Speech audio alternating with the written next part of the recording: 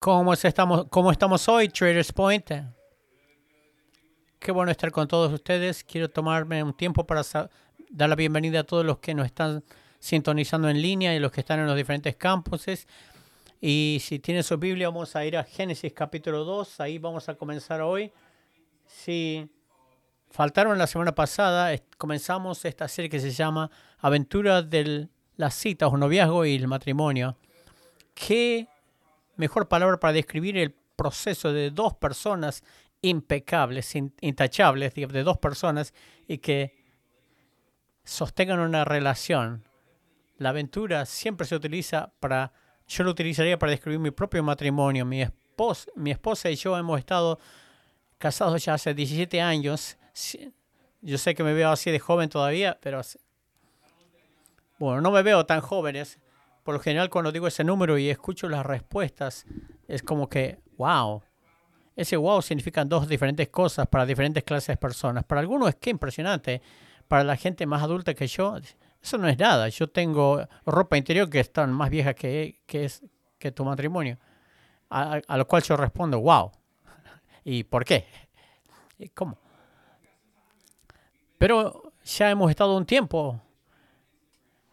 Hay una tendencia de poner fotos en Instagram de gente que uno está en sus edades de sus 20. No participé en ese tiempo, pero ahora sí. Así que esta foto que les voy a poner en la pantalla es cuando nosotros estamos a principios de nuestra edad de los 20. Yo y mi esposa, sin hijos, navegando las penurias de la vida, que eran los exámenes de la universidad sin dinero, que significaban muchas citas bien baratas. Años después tenemos esta otra foto, acá ya con todos nuestros hijos, navegando ahora, ayudándoles a ellos. Ahora les estamos ayudando a ellos con sus exámenes de las escuelas y también con citas baratas todavía. Pero ha sido toda una aventura de gozo, de emoción, de celebración. También ha sido una aventura de giros y vueltas, de cargamentos, cargas pesadas, cosas que hizo que la aventura sea un poco más difícil. La aventura ha incluido desvíos, bloques en la ruta, pero le puedo decir que es una aventura de toda una vida, con la mejor compañía de que cualquiera persona puede pedir, mi esposa.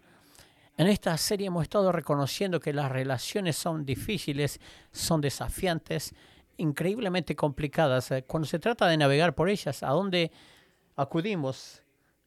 ¿Qué es lo que hace que se funcione y qué hace lo que valga la pena? La palabra de Dios tiene mucho que decir al respecto. En la semana pasada leímos Filipenses capítulo 2, versículo 5, donde él dice, haya pues vosotros en este sentir la misma mentalidad que hubo también en Cristo Jesús. La semana pasada el pastor Araón dijo, toda relación, para bien o para mal, es el resultado de la mentalidad que aporta cada persona. Si queremos tener una mejor relación, una buena relación, requiere una buena mentalidad y tenemos que moderar la mentalidad de Cristo. Iglesia, quiero tomarme un tiempo para hacerle esta pregunta. Si esto es cierto, si vamos a tener esta mentalidad de Cristo, ¿cuál es la mentalidad que Él tiene hacia las relaciones, específicamente hacia el matrimonio? Vamos a hablar de esta escritura y vamos a ver esta palabra que se utiliza para describir el matrimonio. Y esa palabra es sagrado, sagrado. La palabra sagrado significa algo que está apartado, que es destinado para un propósito específico para Dios o para adorar a Dios. Decir que el matrimonio es sagrado, queremos decir que esta cosa ha sido separada para un acto de adoración. Pero voy a desglosar 3 elementos de un matrimonio sagrado y vamos a hablar. La primera es el significado del matrimonio, el símbolo del matrimonio y el sacrificio del matrimonio. El significado del matrimonio, vamos a ver al origen del matrimonio, qué propósito tenía, el símbolo del matrimonio, qué simboliza, qué punto de vista debería tener el matrimonio y luego el sacrificio, cómo tomamos esta mentalidad y la vivimos plenamente, cómo lo aplicamos a nuestras vidas. Antes de entrar al sermón, quisiera reconocer Yo sé que en cada uno de nuestros campos la gente que nos está sintonizando, hay mucha gente que es soltera, está divorciada o enviudada. Mis oraciones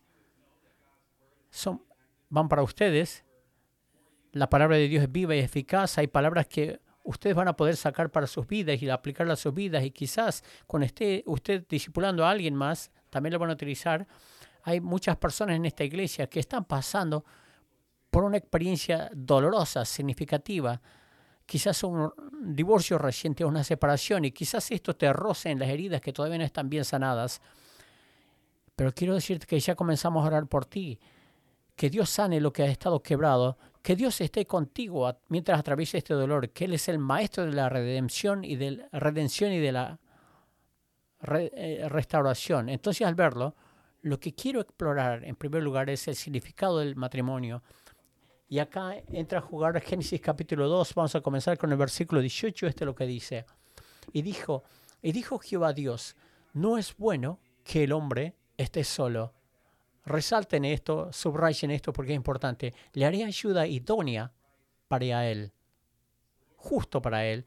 Entonces Jehová Dios formó pues de la tierra toda bestia del campo y toda ave de los cielos y los trajo a Adán para que viese cómo les había de llamar. Entonces Dios sigue creando hasta este punto. Ha creado ya muchas cosas, la tierra, el mar, los cielos, la tierra, el sol y la luna. Y en la cúspide de su creación es la humanidad. En el idioma original, la palabra es Adán. Adán es humano, de ahí sale el nombre de Adán. Entonces Dios crea a Adán, le da un sentido de propósito, de ser cultivador, de cultivar lo que Dios había creado. Pero no es suficiente. Dios dice, Él necesita algo más, Él necesita una ayuda idónea, Él necesita alguien, una compañera. Entonces Dios dice, ya lo tengo. Tengo animales. No hubiera sido mi primera elección, pero no soy Dios. Le da animales y le da la responsabilidad de poner nombre a los animales. Y aún en eso, no cubría la necesidad de relación que Dios necesitaba. Entonces, bueno, el versículo 20 dice que, y puso Adán nombre a todas las bestias y a todas las aves de los cielos y a todo ganado del campo, mas para Adán no se halló ayuda idónea para él. Entonces Jehová Dios hizo caer sueño profundo sobre Adán, y mientras éste dormía, tomó una de sus costillas y cerró la carne en su lugar. Y de la costilla que Jehová Dios tomó el hombre, hizo una mujer y la trajo al hombre. Hay algo que me ha intrigado sobre esto. Es que Dios creó todas estas cosas y todo era en gran manera bueno y lo pone a Adán en el jardín, este lugar perfecto. Adán y Dios con una relación perfecta y le da responsabilidades, le da un propósito y pareciera que todo salía fabuloso. Pero no era plenamente suficiente. Aunque Adán tenía a Dios, todavía había este vacío.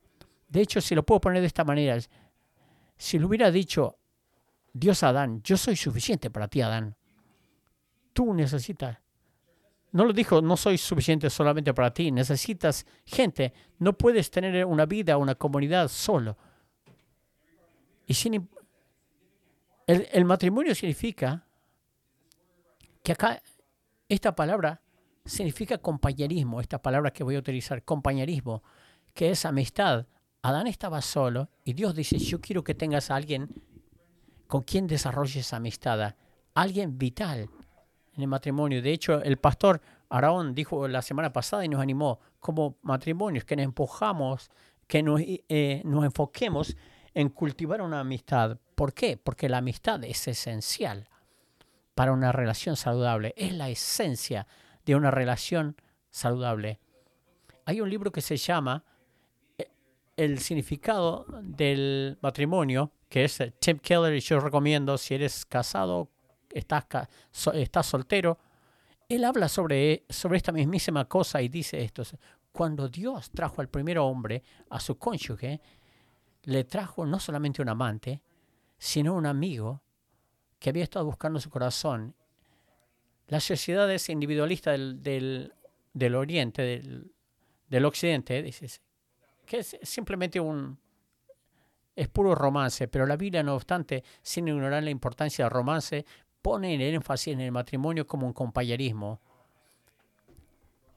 A menudo nosotros vamos a la tienda de comestibles, a un lugar que se llama bien híbrido, estándar, que lo llamamos la tienda Costco, y vamos al patio de comidas, que creo que todo el mundo debería ir ahí, y a menudo vemos una pareja ya de personas de edad y están comiendo, quizás están en sus 70, en sus 80, y nos miramos, y ellos están compartiendo ese bowl de helado y comiendo del mismo con diferentes cucharas, y nos decimos, ojalá que nos veamos así de acá a unos años, un día, lo bonito que se ve. Y a veces entablamos conversaciones y comenzamos a hablar con ellos, y a cierto punto yo le hago la pregunta, ¿cuál es el secreto? Pareciera que tienes longevidad en tu matrimonio. ¿Cuál es el secreto para hacer durar? Por lo general, de manera sarcástica, el hombre contesta, lo que ella te diga, eso va.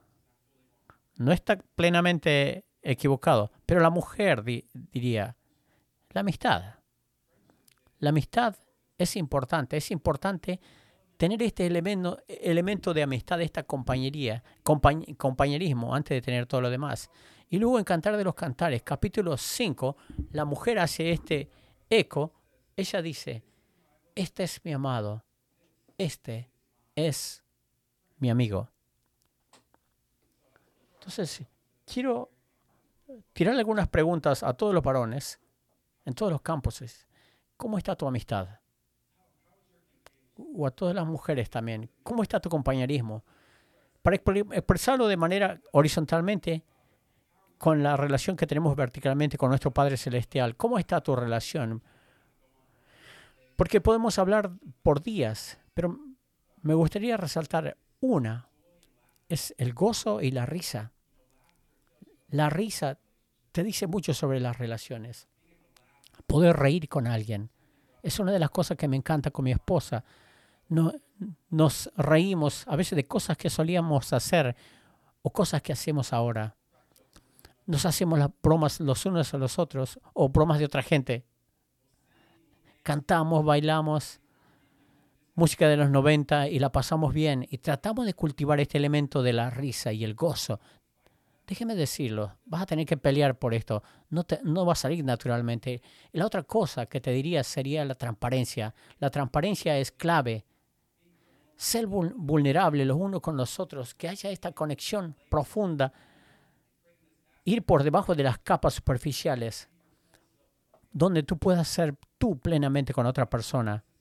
O te puedes decir, esto es lo que yo soy, a través de esto estoy pasando por esto es lo que necesito, y lo que tú haces en esos momentos es importante.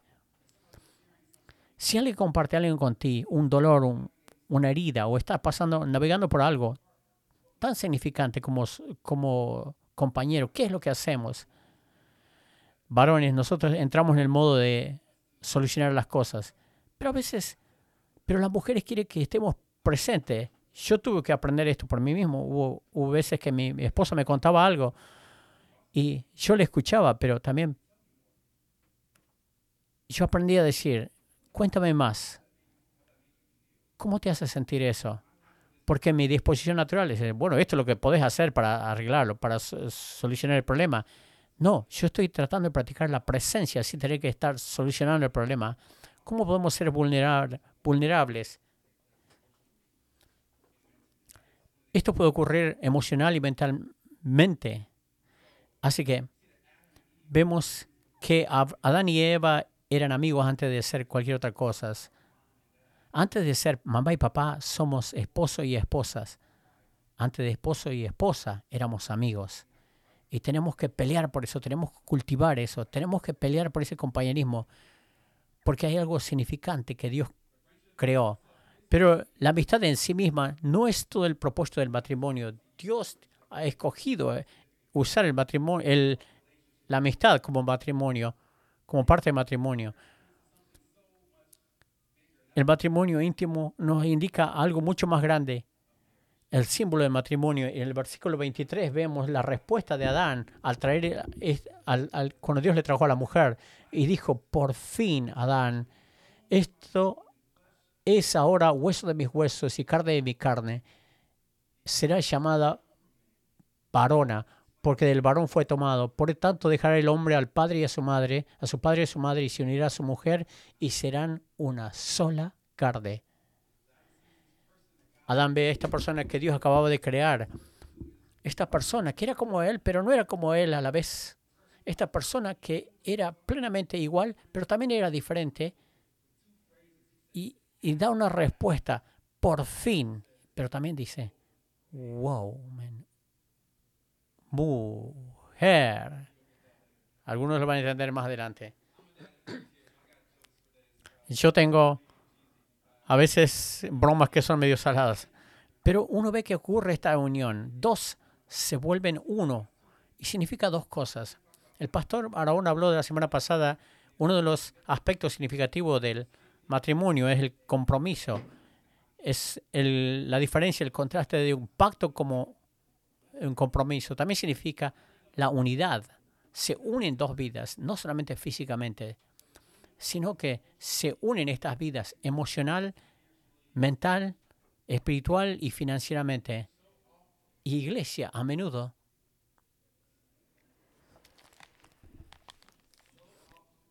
muy a menudo, queremos los beneficios de la unión física y dejamos los otros aspectos a un lado. Decimos, tú puedes traer tu cuerpo a este matrimonio, pero deja tus emociones allá. Decimos, qué bueno que ames a Jesús, que sigas a Jesús, pero yo no estoy en ese camino, así que no me traigas esa cosa a esta casa. Las finanzas lo vamos a mantener separado. Tratamos de hacer todas estas cosas separadas, excepto la parte física. No, Dios dice, ustedes son dos personas que se vuelven uno en todas las áreas de sus vidas, no solamente en lo físico, porque esto significa la unión, una unión. Cuando nos unificamos, ¿qué significa esto? Cuando Dios dice que dos serán uno, ¿qué es lo que quiere decir? Podemos utilizar esta ilustración, este concepto que creemos los cristianos en la Trinidad. Tenemos la Trinidad, Dios el Padre, Dios el Hijo y Dios el Espíritu Santo. Todos son Dios. No son tres dioses diferentes, es un solo Dios, pero son distintos en persona, tienen diferentes roles, diferentes funciones. Dios el Padre no es el Dios el Hijo, Dios el Hijo no es el Dios el Espíritu Santo, y el Espíritu Santo no murió por nosotros en la cruz, sino que Jesús fue. Y creemos lo que Jesús hizo por nosotros y viene el Espíritu Santo y vive en nosotros y nos ayuda a vivir esa vida, nos sella nuestra salvación. Lo que vemos en la Trinidad es una expresión hermosa de diversidad, pero también de unidad a la misma vez. El matrimonio también es una unidad en la diversidad. Podemos utilizar esta imagen similar donde Dios está arriba, Él es la cúspide, Él está arriba. Pero tenemos esta diversidad en el esposo y la esposa. Y nosotros somos diversos, pero también estamos unidos los unos a los otros. Y simbolizamos a esta imagen de Dios de la manera en que vivimos, en la que nos movemos. Es por eso que el matrimonio nunca se puede minimizar a un pedazo de papel, sino que uno está reflejando la mismísima persona de Dios en nuestro matrimonio, porque simboliza la unión del uno con el otro, pero también con Dios. Quiero reconocer que quizás hay gente en la iglesia como cuando vemos una imagen así, quizás te preguntas o te dices a ti, Kyle, yo no encajo en ese triángulo. Quizás tú tienes este llamado en la vida, pero yo tengo el llamado a la soltería. Vemos gente así en la Biblia que impactaron las vidas de otras personas y eran solteros. Pero no eres una media persona porque no estás casado. Pero abraza ese don, ese regalo. Pero también quizás hay un número de personas que dicen, bueno, ¿qué de yo? Yo me siento atraído a una persona del mismo sexo. ¿Qué quiere decir eso para mí? Bueno, antes de decir nada más, te puedo decir que Dios te ama, que nosotros te amamos y que tú eres bienvenido aquí.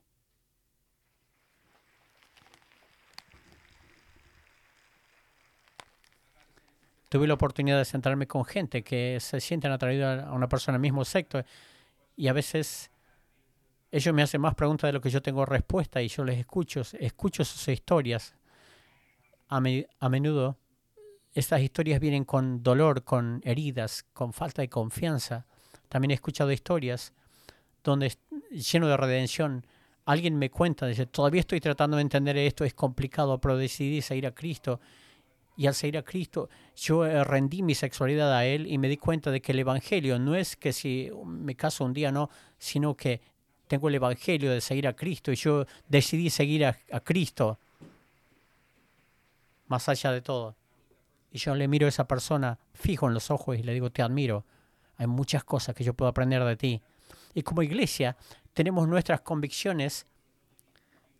Ya el pastor Aarón ha hablado sobre el movimiento LGBTQ. De esto ya anteriormente lo pueden escuchar. No, nosotros no nos enfatuamos en un problema, sino que caminamos con ellos. Todos somos gente en proceso, todos somos gente pecaminosa y fuimos hechos a la imagen de Dios, así que caminemos juntos, sin importar de tu relación o de tu estado civil. Si tenemos gente que acá que les gustaría hablar con ustedes, pastor, que les pueden explicar, pueden ir a la página web. Tenemos un sinnúmero de recursos acá para que alguien venga y hable conmigo. También quiero agregar, hay una parte significante del simbolismo que de esta palabra que se llama santificación. Esta palabra significa que estamos en proceso de vernos más y más como Cristo a medida que avanzamos. Y el matrimonio no solamente nos unifica, sino que nos unifica, que al vivir esta unión para la cual Dios nos ha creado, nos estamos ayudando mutuamente a vernos más como Cristo. Al ver cada uno de estos triángulos, cada una de estas puntas, estas esquinas, yo le empujo a esta persona que se vea más como Cristo, que no sea un Dios, porque nunca vamos a ser Dios, sino a abrazar ese carácter, esa personalidad. Y al hacerlo, ocurre esta unión natural, que somos más como Dios. Tim Keller en ese mismo libro habla de esto, y me encanta lo que dice. Dentro de esta visión del matrimonio, esto es lo que significa enamorarse. Es ver a la otra persona de un destello de lo que Dios ha creado, y esto me emociona. Yo quiero ser parte de eso. Quiero asociarme contigo y con Dios en este trayecto que estás haciendo hacia su trono. Y cuando lleguemos ahí, voy a ver a tu magnificencia. Siempre supe que te veías así. Tuve un destello de lo que eras en la tierra, pero ahora mírate, no más. El matrimonio nos santifica y nos involucra en este proceso de ser más como Cristo, poco a poco, día a día. Se siente hermoso porque lo es. Pero te puedo decir la realidad por un momento. No estoy diciendo que es hermoso. Para nada. En realidad el matrimonio es complejo, es complicado y es difícil y nos fuerza a ver algo, parte de nuestro carácter que es pecaminoso y feo. La ira, el celo, el orgullo, la ambición. Involucra darle permiso a tu cónyuge a llamarte la atención y a pedirte cuenta para que te rindas a Cristo. Involucra conversaciones difíciles, desacuerdos, perdón, lágrimas, disculpas, empatía, perdón, la paciencia, el dolor, la gracia. Y te mencioné el perdón. Es extremadamente difícil y va a haber veces cuando te vas a preguntar, ¿qué clase de aventura es esta? Pero te puedo decir de manera amorosa, quizás haya gente aquí y tú estás en medio de un momento bien difícil en tu matrimonio y te estás haciendo esta pregunta. ¿Te puedo decir que vale la pena? No estoy hablando si estás siendo sujeto a alguna clase de abuso. Estoy hablando de un matrimonio relativamente saludable, que tú confías y vale la pena, que tiene un propósito, que te está ayudando a santificarte, que Dios está contigo mientras tú sufres esto. Pero hay un llamado más fuerte, más alto. Si el matrimonio es significativo y simboliza esta unión que tenemos los unos con los otros, pero a la larga con Dios, la pregunta se vuelve, ¿cómo lo vivimos? Quiero que vayamos a Efesios capítulo 5. Y yo quiero que a través de la historia, se han utilizado estos pasajes como un arma, de manera que Dios nunca tuvo la intención. Pero quiero decirles que quizás haya cosas mientras veamos este pasaje con las cuales no estemos de acuerdo o que ya te sientas confundido, tengas preguntas. Quiero animarles a todos que suspendan la crítica y que lo leamos con un corazón abierto. Comenzando en el versículo 21, Pablo escribe a la iglesia de Éfeso, dice: además, someteos unos a los otros en el temor de Dios. Las casadas estén sujetas a sus propios maridos como al Señor, porque el marido es cabeza de la mujer, así como Cristo es cabeza de la iglesia, la cual es su cuerpo, Él es su Salvador. Así que como la iglesia está sujeta a Cristo, así también las casadas lo estén a sus maridos en todo. Maridos, esto significa amad a vuestras mujeres, así como Cristo amó a la iglesia y se entregó a sí mismo por ella, para santificarla, habiéndola purificado en el lavamiento del agua por la palabra, a fin de presentarla a sí mismo una iglesia gloriosa, que no tuviese mancha ni arruga ni cosa semejante, sino que fuese santa y sin mancha.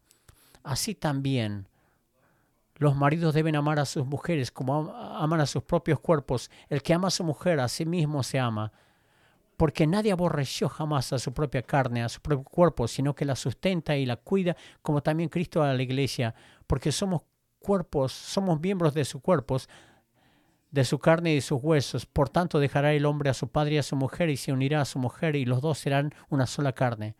Y acá tenemos otra palabra. Es un gran misterio, es una ilustración de Cristo y la iglesia, que son uno. Nuevamente te digo. Por tanto, por lo demás, cada uno de vosotros ame también a su mujer como a sí mismo, y la mujer respete a su marido.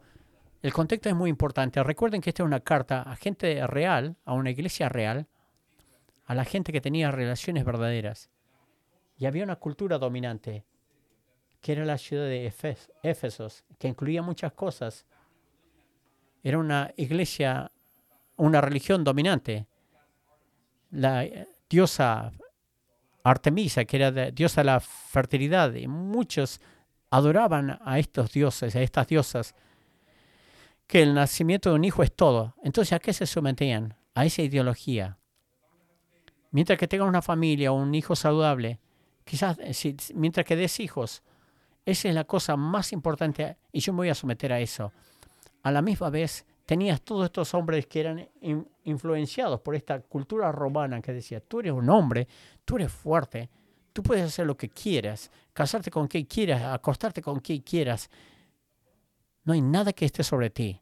Y luego tenemos estos dos grupos de personas que llegan a conocer a Jesús y traen todas estas cosas a la iglesia. Y Pablo le escribe y les recuerde: hay un camino diferente por el cual ir. Así solía ser. Esta era la manera que ustedes actuaban. Pero ahora ustedes están llenos del Espíritu y con esto lo van a reemplazar. Esto significa lo que significa en cuanto a tener codicia, borracheras, chismes. Esto es lo que significa en el concepto de la relación, lo que acabamos de leer. No sé si lo agarraron. Cuando se trata de las relaciones, dice: someteos los unos a los otros en temor de Dios, por reverencia a Dios. Hay una sumisión mutua, este amor y respeto que tenemos los unos por los otros. Y luego da un paso más adelante y dice: esposas, esto significa someteos a vuestros esposos como al Señor. Quiero tomar un momento para darles un poquito de claridad de lo que significa y lo que no significa. Noten que Pablo dice esposas, no dice mujeres a hombres. Lo segundo, la sumisión no significa inferioridad de segunda clase, no significa que estén calladas, que fuiste llamadas para ser una ama de casa, que no significa que no tienes voz, que no tienes una opinión. De hecho, en los tiempos de Jesús, Jesús elevó el estado de las mujeres, que se les consideraba mujeres, personas de segunda clase. Jesús viajó con mujeres, se sentaban a sus pies para aprender de él, para estudiar al lado de él. Eso era contracultural en ese tiempo. Jesús tenía estas conversaciones privadas que eran visto mal en la cultura, como la mujer samaritana. A las primeras personas que se revela Jesús después de su resurrección fueron mujeres, y les dice: vayan y cuenten esto a otros, que yo he resucitado. ¿Qué significó? ¿Qué significó eso? Que ellos predicaron el primer mensaje de la Pascua. Aleluya. ¿Qué significa? Significa, como esposa, como mujer, tú hablas. Tienes la habilidad de hablar sobre cosas, que tú no estás callada, que no eres de segunda clase, que tienes este respeto mutuo. Como pareja, trabajan juntos con un sacrificio mutuo y con sumisión mutua. Esta es la tercera cosa que yo diría. Dice: someteos a vuestros esposos como al Señor. Queriendo decirnos que la mujer que sigue a Cristo, que no haga nada con su esposo o con su esposo fuera de la voluntad de Dios. Eso significa que no vas a seguir a tu esposo al pecado, sino te vas a someter a él. Pero tu esposo no es tu Dios. Por eso es que el abuso, el narcisismo y la manipulación nunca está bien, va a estar bien. Mujeres, por eso es vitalmente importante que tengas tu relación personal con Dios, para que conozcas y escuches su voz. ¿Qué es la sumisión entonces? Me gustaría desglosarlo de esta manera. Si miren a esta palabra sumisión, submisión, significa estar debajo. Tenemos la misión luego, la misión que nos ha dado Dios a la iglesia. Entonces, para una esposa, dice: yo me voy a poner bajo esa misión. Esa misión es más importante que mi deseo individual. Ella está diciendo: no me estoy poniendo debajo de mi esposo, sino bajo la misión que Dios le dio a mi esposo para el matrimonio. Y he hablado con muchas mujeres a través de los años. Muchos me han dicho anteriormente, ellos luchaban con este texto y lo agarraban de manera y no lo podían agarrar. Era muy difícil para ellas entender este versículo. Y luego hicieron un giro a través del proceso de oración y tratar de ser humilde. El Espíritu Santo comenzó a hacer algo en mí y comenzó a cambiar esta pirámide y me ablandó. No era que yo rechazaba esto, sino que si mi esposo está siguiendo a Cristo, si él está rendido plenamente a Cristo, y yo veo el fruto del Espíritu Santo en su vida, no tengo ningún problema de someterme a él, porque él está siguiendo a Cristo, y por lo cual está guiando a mi familia más cerca de Cristo. Y de última, a eso se está refiriendo Pablo aquí.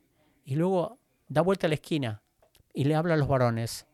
Varones, no sé si notaron que hay muchas más palabras para nosotros que nos dice acá. Y creo que es intencional. Porque hay una gran responsabilidad que viene con el liderazgo espiritual. Y Pablo dice: esposo, para esto significa que amen a sus esposas, así como Cristo amó a la iglesia. ¿Cómo amó Cristo a la iglesia? Esa palabra amar, que utiliza Pablo, en el idioma original es la palabra agape. Los griegos tenían diferentes palabras para referirse al amor, el amor de amigo, el amor de incondicional, agape, que es un amor sacrificial. Es una palabra que denota menos de sentimiento, sino más una decisión. Es la misma palabra que se utiliza en Juan 3:16, porque de tal manera amó Dios al mundo. ¿Cómo se veía el amor? Era una decisión que Él dio a su Hijo unigénito para todo aquel que crea en Él no se pierda, sino que tenga vida eterna. Nosotros escogemos amar sacrificialmente, a poner nuestras vidas, a negarnos a nosotros mismos por causa de amar a nuestras esposas. Esta es la misma cosa que Jesús hizo por la iglesia.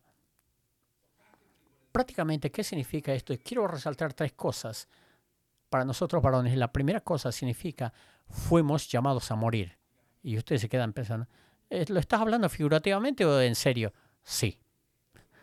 Es ambos. Y fuimos llamados a morir a nuestra carne, a todo lo que no se ve como Cristo, para que podamos servir mejor a nuestras esposas. Y hemos sido llamadas a poner nuestra vida físicamente, a morir por ellas si se diera el caso.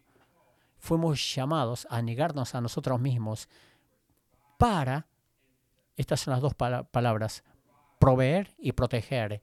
Y proveer es mucho más que las necesidades monetarias, sino a proporcionar este espacio de seguridad emocional, no financieramente.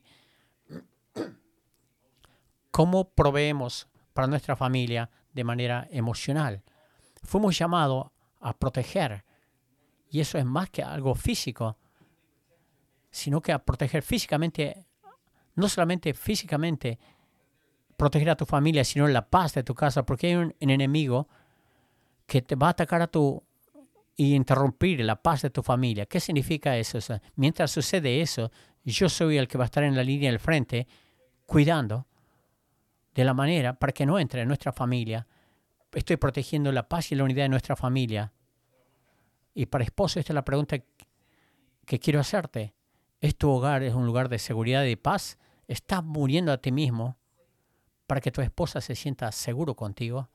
Esta es la segunda cosa que significa priorizar su bienestar. Priorizar su bienestar, el bienestar de tu esposa, no de tus hijos, no del partido de fútbol que ves, sino de ella. No significa que no puedes divertirte, no significa que no puedes salir con otros muchachos, sino que todo tiene su lugar. Si ella no está bien, nada va a estar bien. No significa de que decimos sí a todo lo que ella quiere, significa aprender de ella, estudiarla a ella y poner valor. Estás presente a sus necesidades. Y la tercera cosa es cuidar de ella como cuidas a tu propio cuerpo. A esto llega Pablo aquí. Varones, ella fue creada a la mismísima imagen de Él. Ella es alguien que Dios creó y Jesús, por quien Jesús murió. Tú la hablas de esa manera, como tal. Nunca le pones nombres o la amenazas o abusas de ella física, verbalmente o emocionalmente. El liderazgo no es una licencia para aprovechar de tu autoridad, sino es un llamado a poner tu vida para servir, para ser humilde, para morir a ti mismo. Yo sé que hay muchos de nosotros aquí, pero yo nunca vi ese modelo, dices. Nunca tuve un matrimonio como ejemplo. Es imperfecto, pero es saludable. ¿A dónde voy? Yo te voy a animar. Empieza por el Evangelio. Empieza a ver cómo Jesús trataba a las personas, a la gente con la que interactuaba, con la que Él charlaba. Tú tienes el Espíritu Santo que te va a ayudar y te va a guiar a vivir eso. Segundo lugar, únete a comunidad, únete a otras personas que están en proceso como tú, que tú puedes animarte y animarte a vivir.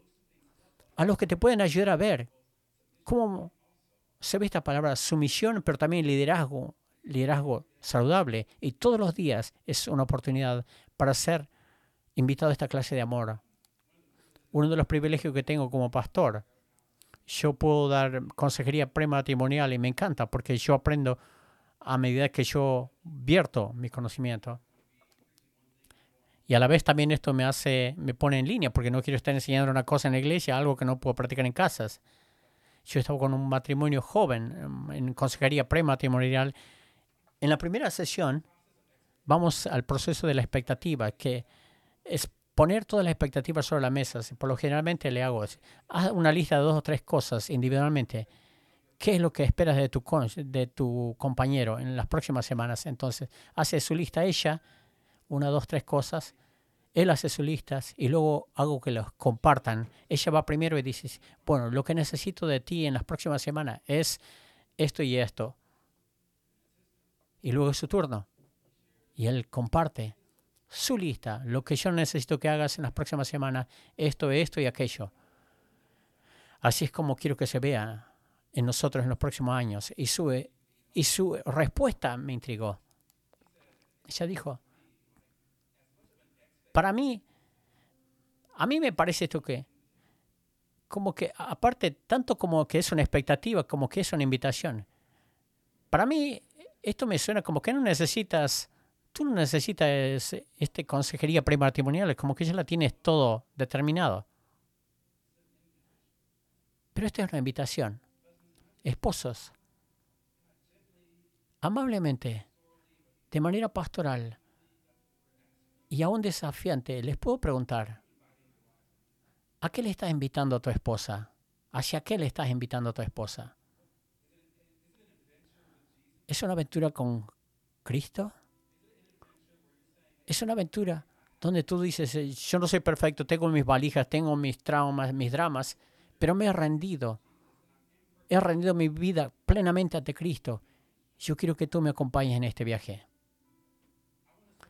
Quiero que caminemos paso a paso juntos, edificándonos, animándonos. Vamos a tener desacuerdos, pero la gracia de Dios nos va a sostener. Nos vamos a volver a levantar mutuamente y nos vamos a animar hacia el Señor y a ser más como Él. ¿Sabe lo que eso requiere, muchachos? Tomar iniciativa. Hay una diferencia entre tomar control y tomar iniciativa. Son dos cosas totalmente diferentes. Tomar iniciativa es lo que hizo Jesús.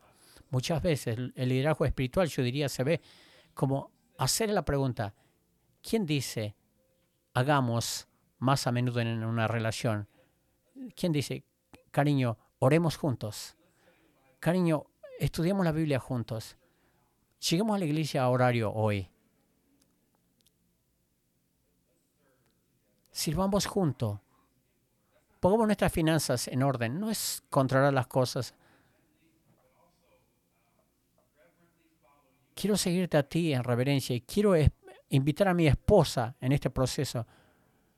Yo quiero hablar de cosas. Y yo quiero que ella me diga lo que está escuchando del Señor. Que vayamos en esta aventura juntos. Jesús inició esto y Él también lo vivió. Él vivió los tres elementos que mencionamos de manera perfecta. La mejor compañía, el mejor amigo que alguien pudiera tener. Jesús es el símbolo tanto de la unidad y de la diversidad. Él es como nosotros, está unido a nosotros. Plenamente humano, Él experimentó todo. Sin embargo, no fue como nosotros. Él era plenamente Dios también. Jesús se sometió a la voluntad de su Padre Celestial en el jardín del Getsemaní, antes de la noche crucial. Si fuera posible, haz que esta copa pase de mí, pero no sea mi voluntad, sino tu voluntad sea hecha. Se sometió a su Padre Celestial y luego se sacrificó. Jesús puso su vida, se negó a sí mismo por causa de la unidad con nosotros, para que estemos reconciliados, para que pasemos la eternidad con Él. Y ahora nuestros matrimonios, nuestras vidas pueden mostrar eso a un mundo que está mirando, quebrado, que ve gente imperfecta siguiendo a un Dios perfecto y digan, wow, hay gracia y redención. Eso es lo que los matrimonios pueden decir a otros.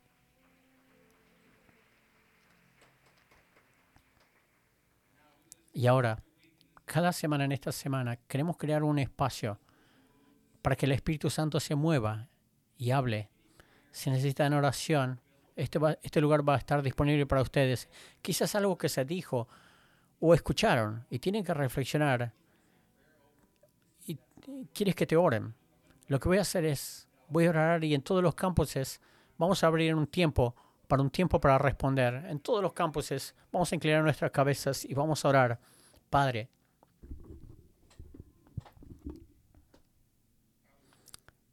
estamos agradecidos. Estamos agradecidos por lo que tú eres.